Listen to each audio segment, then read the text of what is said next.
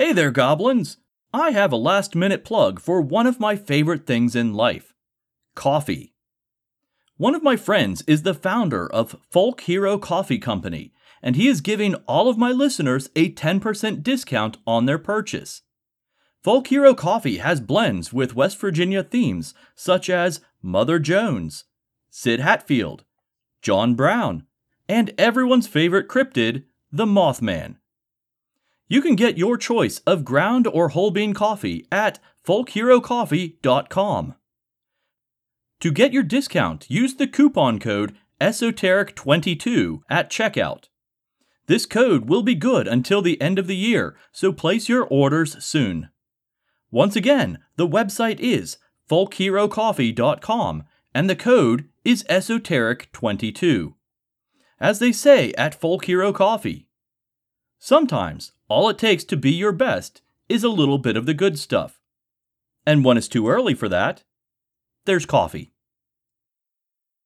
Hi, I'm Jimmy Coe. And I'm Stephen Hawk. And we're the host of the Cosmic Sponge Podcast, where we explore the unknown from UFOs and cryptids to unexplained disappearances and ancient mysteries. If you're looking for strange stories that will keep you on the edge of your seat, jump on Apple Podcasts, Spotify, or search for Cosmic Sponge on your favorite listening platform. Head on over to our website at www.cosmicsponge.com to get access to all of our content, including a full list of platforms where you can enjoy the show.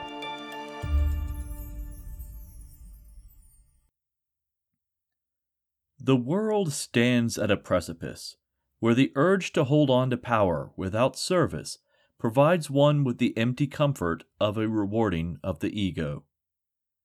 Those rewards are sugary little sweets that have no substance and no meaning. They are empty, devoid of nourishment. Only when we take responsibility for all the damage that we have done and seek to redress the balance will we ever survive. Even though we claim assurances from modern science, still we are afraid. So very afraid of everything. We think we are not afraid of nature, that we have controlled it. But we are still monkeys, running around scared for the most part, reacting to our world instead of acting with intention. We react to protect our egos, our sense of self, but only when we realize that there is not separate self, that we are all related, will the fear leave us.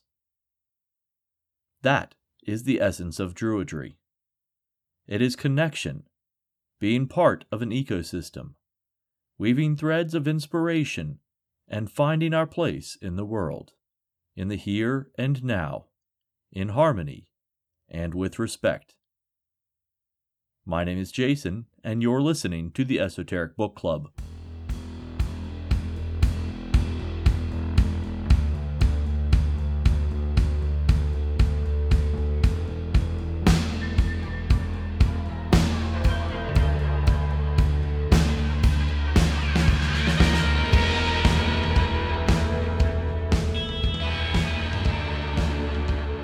Welcome back, goblins! I'm your host, Jason, and tonight we will be taking a look at the work The Book of Hedge Druidry, A Complete Guide for the Solitary Seeker by Joanna Vanderhoeven. But first, a few announcements. The Esoteric Book Club now has a merchandise page. You can get t-shirts with the podcast logos along with a few select pieces of my own artwork, including She-Squatch, the Flatwoods Monster, and a Batman-inspired Mothman emblem. These designs are available through TeePublic, which means you have a wide array of options for cut, fabric, and style. Find them at teepublic.com/user/EBCpod, or just follow the link in the show notes below. Oh, and sign up for their email newsletter too. I don't really get anything out of it, but they will send you discount codes periodically, so it's totally worth signing up for. Next up, I want to take a moment to thank the members of the Esoteric Archive, specifically Annie K., Soul Rising Studios, and Grand Inquisitor Samantha. If you too would like to hear your name at the start of every single episode, sign up for the Esoteric Archive at patreon.com/Esoteric Book Club. All members get early access to episodes. Those pledging $3 or more get extended episodes, and those pledging $8 or more get a shout out on every single show. Your donations help with server costs, reading materials, and keeps me supplied with peppermint mochas, which helps stave off the crippling migraines caused by barometric pressure shifts in seasonal weather patterns. Is it just me, or has the sun been exceptionally loud recently? Once again, that's patreon.com/Esoteric Book Club. Now that that's out of the way, let's get weird. Joanna Vanderhoeven is a druid, witch, author, and teacher. She has written multiple books, including The Awen Alone, The Path of the Hedge Witch, Zen for Druids, and The Stillness Within. She has also written for numerous pagan magazines, websites, and has been a guest speaker at conferences, fairs, and festivals. Joanna is the co-founder of the Druid College UK, which was established in 2015 and offers 3-year-long Druidry training programs. She was born in Quebec but now resides in the village of Suffolk in the UK with her husband. She is currently the director of the Druid College UK and runs her own dance company. The books The Awen Alone and Where the Hawthorn Grows by Morgan Daimler are what got me into Druidry in the first place. I was looking for something that better aligned with my beliefs, but I wasn't really finding it. Taoism came close with its animistic views. Shamanism had potential, but ultimately came across as being very whitewashed. And witchcraft, well, I'm just really not the witchy type. All three of these came close, but they really didn't have everything that I was looking for. Thanks to Dungeons & Dragons, my initial view of Druidry was that it was mostly comprised of crunchy, tree-hugging hippies. Which isn't wrong, but it isn't the full picture either. What I found was that there were about as many variations on Druidry as there were denominations in Christianity. They range from super strict, regionally specific pagan worship to what is affectionately known as beer and pretzel Druidry. Care to take a guess where I fall in on that spectrum? Eventually, I found other authors such as John Michael Greer, Dr. Ronald Hutton, and John Beckett, who all added to my studies in one way or another. While I have not joined an existing Druid order, I still follow the foundations of the practice. That's probably why the Book of Hedge Druidry appealed to me so much. Hedge Druids, and Hedge Witches, are usually solitary practitioners who either don't have access to large groups or chose to forego the trappings of a larger organization. For me, it was a little of column A and a little of column B. The problem with doing this on your own is that you don't exactly get a lot of guidance. Mostly, you spend your time reading and constructing your own framework. But you don't have to, because that's exactly what this book seeks to provide.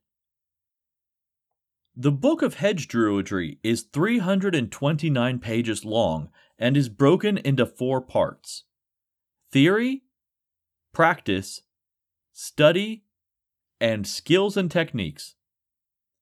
For this review, I want to focus on the sections for theories and practice, and for the archive members, I'll go into the skills and techniques section. So let's rewind a bit and start all the way back at the beginning. Okay, that might be a problem, because we really don't know when Druidry began. We have a lot of theories, but no first-hand written evidence. So what do we have?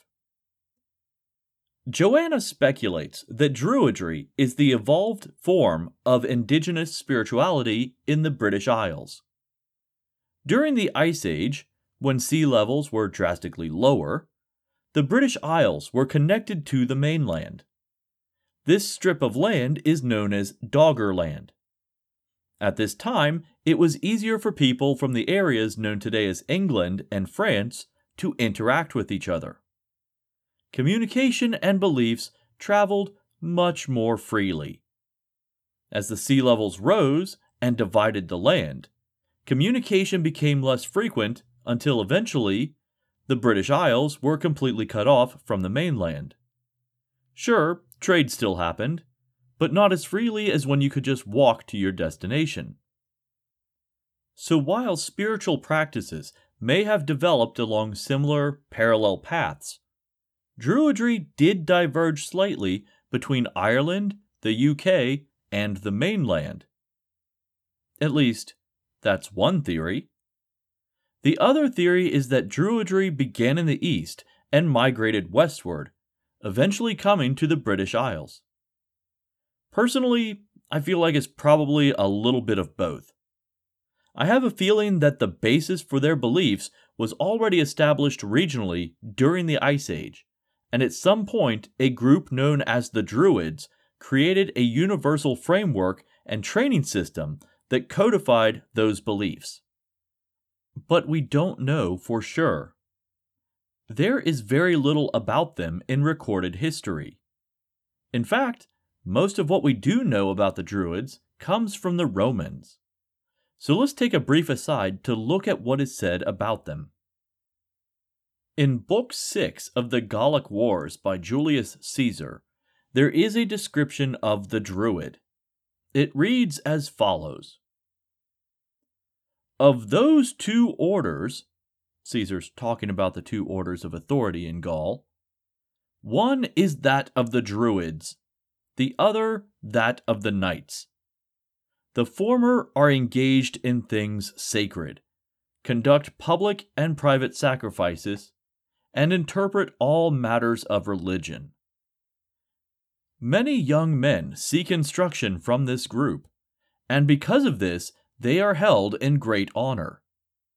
Druids dispense judgment in almost all disputes, public and private. If any crime has been committed, murder, inheritance disputes, or disagreement over property boundaries, then these people decide it. They decree both rewards and punishment. Anyone, either in a private or public capacity, who does not abide by their decision is banned from the sacrifices. In this case, we can read sacrifices as public rituals. Yes, sacrifices were made at this time, but there was much more to the events. This is the harshest punishment among their people. Those subjected to this punishment are considered the most impious and the most criminal.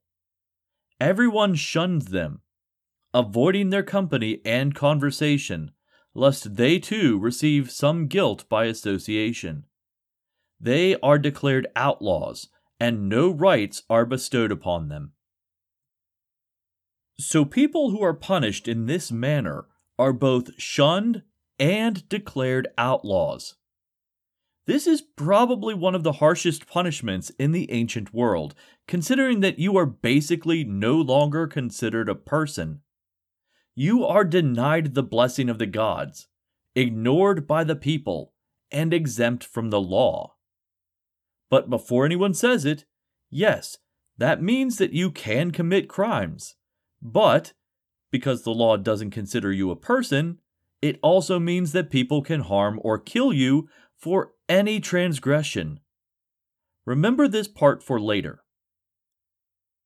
Caesar continues. There is one Druid who presides over all others, one who possesses supreme authority among them. Upon his death, if one stands out among the rest in honor and dignity, he succeeds him. But if there are many who are equal, it is voted upon by the rest. Sometimes This is settled by a trial by combat.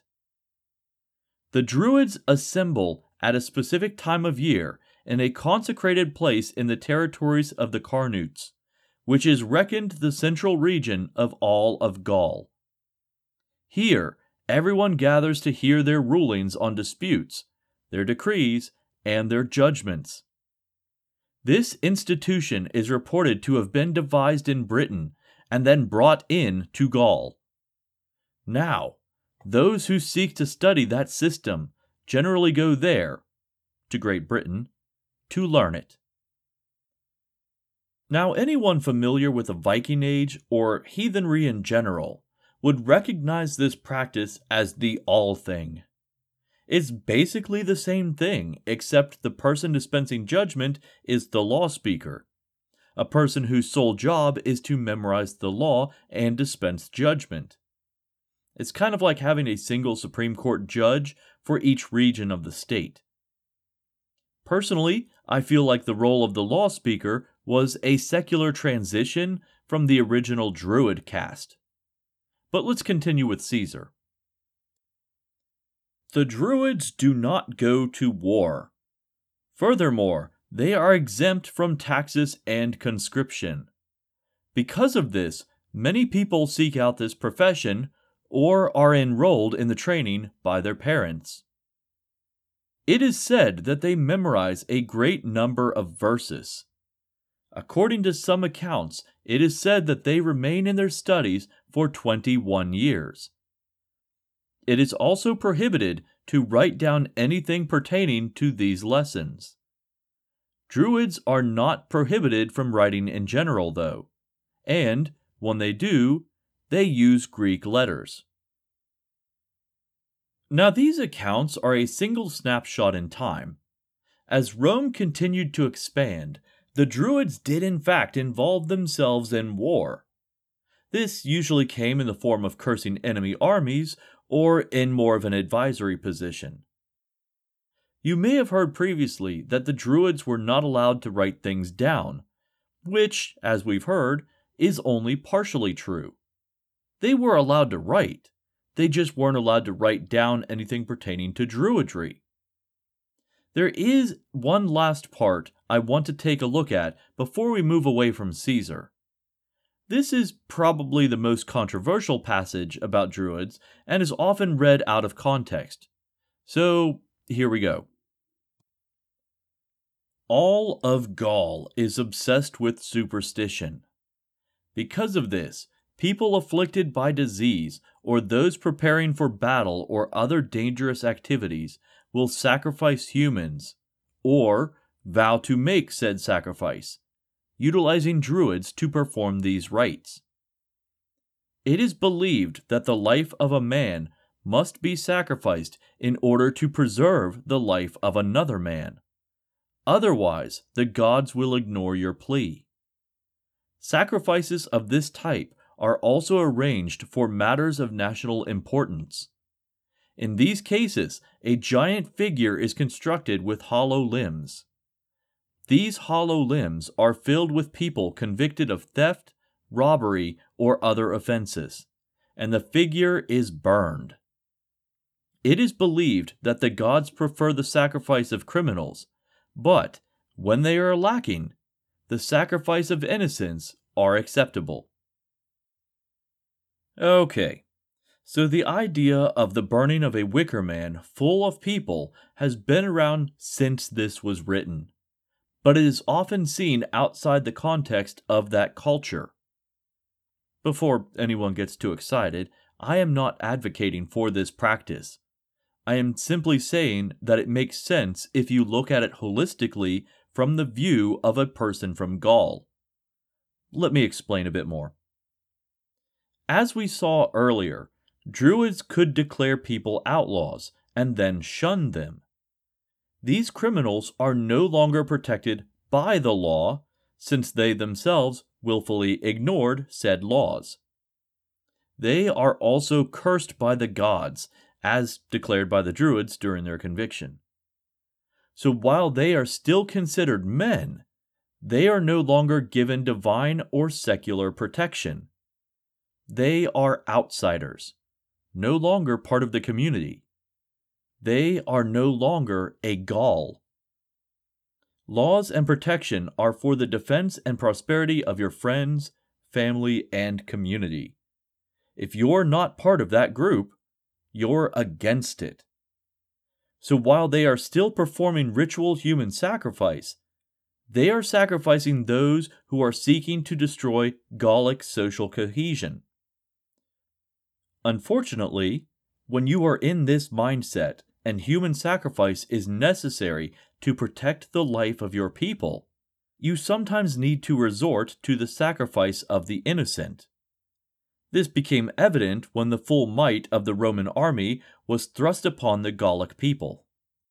There's simply not enough criminals to sacrifice to prevent the onslaught of multiple legions. What can we learn from this, though? We see that Druids were highly educated leaders of the community, but were not chieftains or kings. They were judges, priests, and arbiters. They didn't directly engage in war, but they were still involved with it. They couldn't be conscripted, but they weren't above fighting. They didn't write down their teachings, but they also didn't shun writing in itself. They valued law, community, knowledge, and the gods. It is popularly believed that Caesar exaggerated his stories as a means of propaganda for the Roman people. While this is true to an extent, his accounts of Gaul seem pretty accurate. He may have just overemphasized the use of human sacrifice. After all, he was seeing Gaul at its worst and most desperate. Besides, Rome was publicly executing people by feeding them to starving lions. Are the two really that different given the context? Not really. But historically, people seem to place more emphasis on one than the other. Let's get back to the book before I get too sidetracked here. So all of that took place before the current era. For the most part, Druids were either exterminated or driven underground by the Romans, and eventually by the Christians. Some Druidic entities became canonized, such as the goddess Brigid becoming Saint Brigid, but most of the time, the church came in and built a structure over top of an existing sacred site. While this stifled most of the pre-existing traditions, the construction of monasteries did help to preserve existing oral tradition. This is how we still know about Brehon law and a large chunk of early medieval mythology. Without monastic scribes, a lot of this would have been lost forever. Then we jump about 1,000 years all the way to the 17th and 18th centuries, where we see the Druid revival, where people attempted to reconstruct a nature-based religion. I'm using the term reconstruct very loosely here. For the most part, these individuals were making things up as they went, while vaguely structuring it on early archaeology. What I find interesting about this time period is that we see the varied structure of Druidry becoming a hallmark of the practice. Some Druid groups were religious-based, some were social groups, some were secret societies, and some were community organizations that were like a combination of a labor union and private insurance company. Granted, secret societies were super trendy at this time, so it's no surprise that Druidry found its way in here as well. As with most trends, the popularity of secret societies died down, and along with them, Druidry, at least until the 1940s and 50s. When we think of modern Druidry, we think of traditions that were largely constructed by Ross Nichols and Gerald Gardner, who is most famous for creating the modern practice of Wicca. Nichols and Gardner were members of a group known as the Ancient Druid Order, a group founded around the turn of the 20th century. The Ancient Druid Order is described as a universalist group that celebrated with equinox and summer solstice services. By the mid-20th century, Gardner and Nichols had begun working on their own respective groups.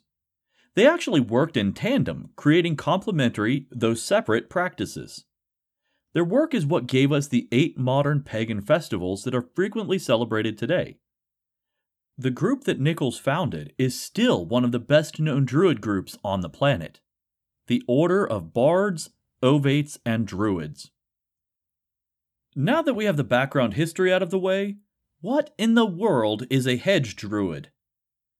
The moniker of Hedge comes from the 19th century term hedge priest, which referred to a priest that didn't follow any specific denomination or tradition. Rather than preach from the pulpit, they would preach from the hedgerows. There's also a secondary meaning that is frequently used with the term hedge witch, or witches who can see and practice between different worlds.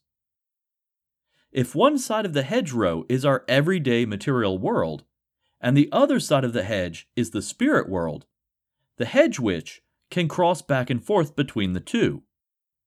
Sometimes, with a lot of practice, they can do what is called hedge riding, where they simultaneously exist in both worlds.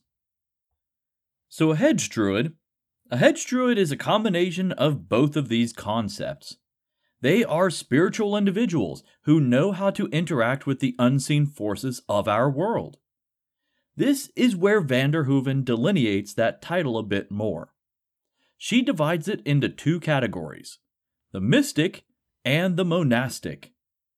She states, quote, "The path of the mystic is a solitary path where personal connection to the divine is the central focus." The mystic druid does this from within society. They find peace, joy, and divinity in the mundane. The monastic druid, quote, "retreats from the world to connect with the essence of the divine." This type is considerably more rare in this modern age, since we don't exactly have druidic monasteries that create a support structure to facilitate this hermitage. So, in short, mystics are a part of society, while monastics are a part from society. There is one more key aspect of Druidry that comes to us from the Welsh tradition, and that is the Awen. Awen is a combination of knowledge, the energy of life, and poetic inspiration, all wrapped up into a single concept.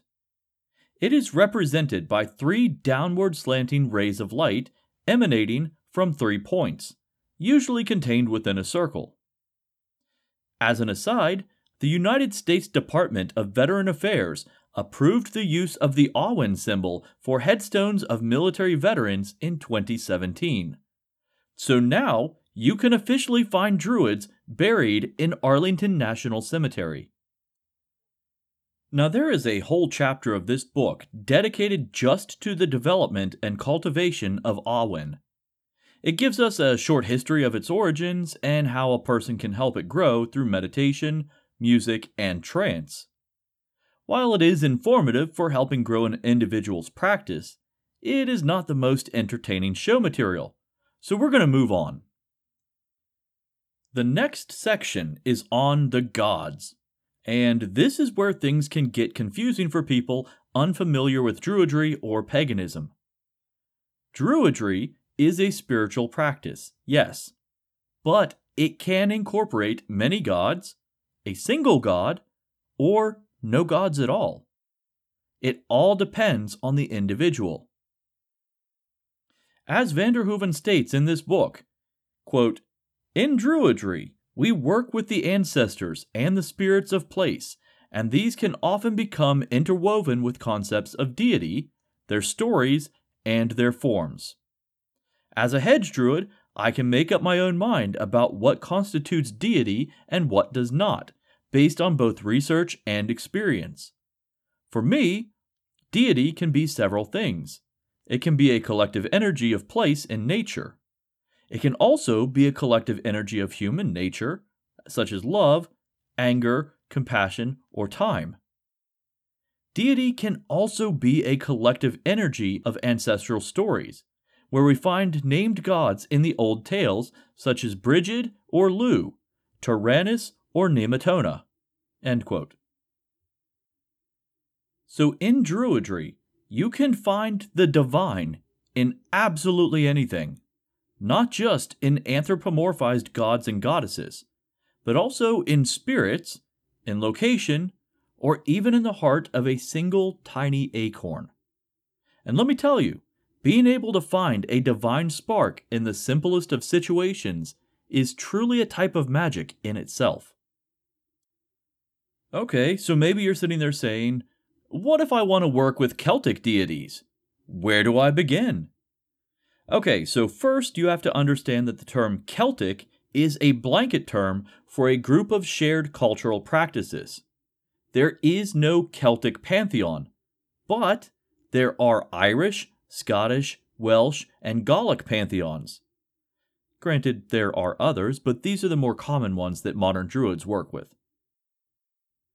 While she doesn't go into any great detail about the specific deities within these pantheons, van der Hoeven does provide a brief list of several of the major figures. It's mostly a way to point someone in the right direction if they choose to work with these entities. Once we move on from deities, we have a few other concepts found in the practice of Druidry. The three realms, the world tree, the four quarters, the wheel of the year, moon cycles, meditation, prayer, magic, and animism. Okay, so that's a lot. Let me just go ahead and summarize each of these for you. When most people think of the elements, they think of the classical Greek categories of earth, air, fire, and water. Japanese philosophy adds the void as a fifth element. The Mahabuddha uses the four classical elements, but also incorporates space and consciousness. In China, there is a slightly more complex system of elements that is focused on how they interact with each other. In this system, there is water, wood, fire, earth, and metal. It's kind of like a five-way rock, paper, scissors where one element can overcome another, but is still defeated by a different one, all while interacting with the two remaining elements. In Druidry, we make it simple. There's only three elements. Because Druidry is kind of obsessed with trinities, if you haven't noticed. These elements are land, sea, and sky. Now these three aren't quite the same as the others. You wouldn't find them used to describe things in Dungeons and Dragons. Fireball sounds kind of cool. Landball? Yeah, not so much. The Druidic elements are more of a framework for philosophical thought. Because of this, there is actually a bit more overlap with Eastern philosophy than with Western. That said, I want to remind you that modern Druidry is a 20th century concept superimposed on a reconstructed belief system, so the similarity to Eastern philosophy shouldn't be too surprising. Moving on, the concept of the world tree is pretty much universal at this point. The tree is the axis of all reality. The roots run into the underworld, the realm of the dead and lower entities. The limbs reach into the sky and represent intangible things like thought and the soul. Things that are ephemeral and difficult to grasp from where we exist, which is huddled around the trunk, which represents the physical, material world. This allegory is an excellent tool for meditation, which is also covered later in this book. But since it's pretty much the same introduction that you'll find everywhere, I'm going to go ahead and skip that section. The next few chapters covers the four quarters, the wheel of the year, and the cycles of the moon. In short, the four quarters are a combination of compass points, seasons, and the cycles of life. This is a totally modern introduction, and van der Hoeven attributes it to ancient Greece. But I think the modern source is quite likely the North American indigenous plains tribes and their concept of the medicine wheel. Either way, this concept is more commonly found in Wiccan practices or in neo-pagan circles, though some Druidic groups utilize it due to its familiarity. The Wheel of the Year, as I mentioned earlier, was a creation of Nichols and Gardner, who combined various pan-Celtic festivals into a single ritual cycle that divides the year into 8 segments. Basically, they took the solstices and the equinoxes and then found the midpoints between them, and then they ascribed a festival to those midpoints. The Cycles of the Moon is a pretty interesting chapter. It covers a slew of factoids, history, mythology, timekeeping and correspondences, all with the moon phases. Now this may make me sound ignorant for not knowing this, but I always thought that the moon was unable to rotate due to being tidally locked. No, apparently it does actually rotate on its axis, but it rotates at the same rate that it circles the Earth, so it appears to be standing still. Basically, as it orbits, it also rotates, so the same side faces the planet no matter where it is. How cool is that? This is also the chapter where it's explained that timekeeping in the Celtic world was lunar-based, and, to them, the day ends at sunset and a new day begins at night. Which isn't that crazy if you actually stop to think about it. When does the day end? Most of us would say at sundown. But in our modern world, the day technically ends at midnight. Once you really think about it, starting the new day at midnight seems kind of arbitrary, doesn't it? Another super useful aspect of this chapter is that Vanderhoeven lists several charts listing the names of specific moon cycles throughout the year, based on various cultures. These names are still in use today and appear to be a combination of both English medieval names and Algonquin names from North America. Names like Wolf Moon and Cold Moon seem pretty universal between all of these groups, though. This also only applies to the Northern Hemisphere. I'm not sure if the Southern Hemisphere has different names for the moon cycles, or if they simply reverse the order.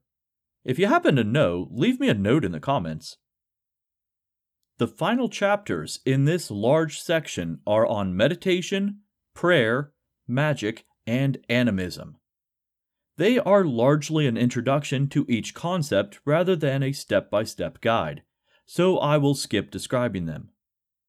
And that basically covers the first third of this book. Beyond this section, Vanderhoeven delves into the actual practice of Druidry. I call this the how-to section. She also goes into the different paths of specific study and a section on the ethics and responsibility of actually being a druid. It's a pretty intense book when everything is said and done. It's certainly not something that you can sit down and digest in a single reading.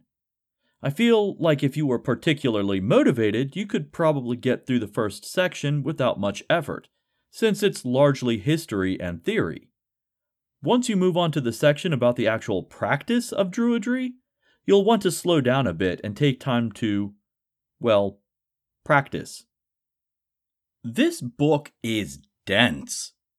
Let's face it, there's a lot here to cover, and Joanna Vanderhoeven makes an astounding attempt to cover all of the information to some degree. That's honestly pretty impressive. There's a lot of books on the market that want to spoon-feed you information, or they simply repeat the same introductory material over and over and over again. While a good bit of the material in this book can be found piecemeal through the Pagan Portal series, the Book of Hedge Druidry delivers all of that knowledge to you in one giant chunk. When people ask me about the practice of Druidry, or are interested in possibly starting it themselves, I usually recommend the All-In Alone first. It's a good way to sample the larger concepts before diving into the details. If they are receptive to the ideas in that book, then I recommend they pick up this book. Honestly, after reading this title, A person will need specialty books to further their practice. It's that all-encompassing.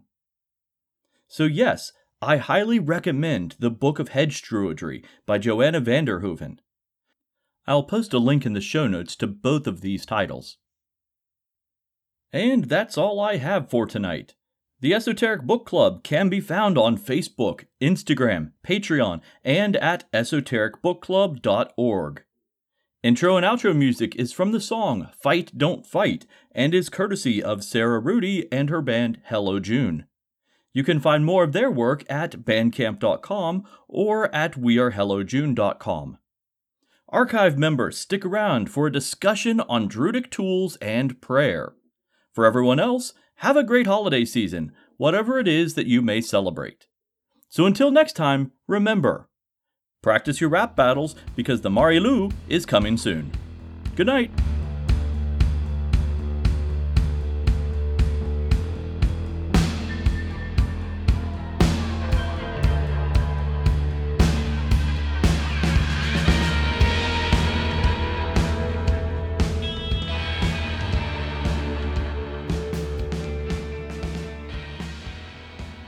It's time once again to open the Esoteric Archive.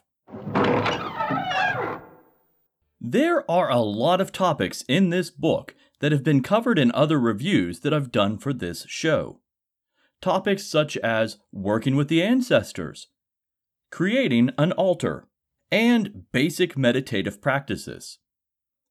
While this book covers these topics in depth, there is no need to reiterate what has been said before.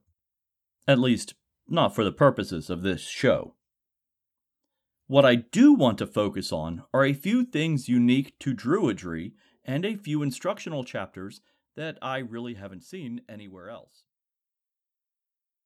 Hi, Techie Joe here. I work with Ace Knight and some of the best psychics in West Virginia to create amazing live streams and podcasts for the Psychic Coffee Shop Network. Together, we brew up great content discussing news, events, hot topics, and more, all from a psychic perspective. On the Psychic Coffee Shop, we interview amazing authors in the metaphysical realm. Coffee and Tea combines ASIN with Tracy, Dottie, Natalie, or Lady Gwendolyn for the good and the bad of being a psychic. Shameless Self-Promotion with Dottie the Psychic talks to leading and emerging YouTubers and business owners in our community. Mountain Bears brings you the latest in LGBT news and politics. The Psychic That Plans answers the question of, well, how a psychic plans. Plus, we're live on air. We take your comments and your questions, including psychic advice questions. Check out our amazing programming, book an appointment with top psychics, and find out all the wonderful things we have to offer at pcsbnetwork.com today. Hey everyone, Natalie here from the Pendulum's Path. If you need guidance, direction, spiritual connection, or more, then listen up. I have worked as a psychic and a medium for over 3 years, connecting people from all over the world with their loved ones in spirit, giving them insight and guidance into their current situations, the past healings that need to be worked on, and what it is they need to know today in order to have a better future. It would be my absolute honor if you would visit my website at www.thependulumspath.com. I also offer emailed readings for those with busy schedules too. Also, for you goblins who subscribe to the Esoteric Book Club, I have a special coupon code just for you. Enter the code Stay Weird to get $5 off of any order of $25 or more. Hope to see you there.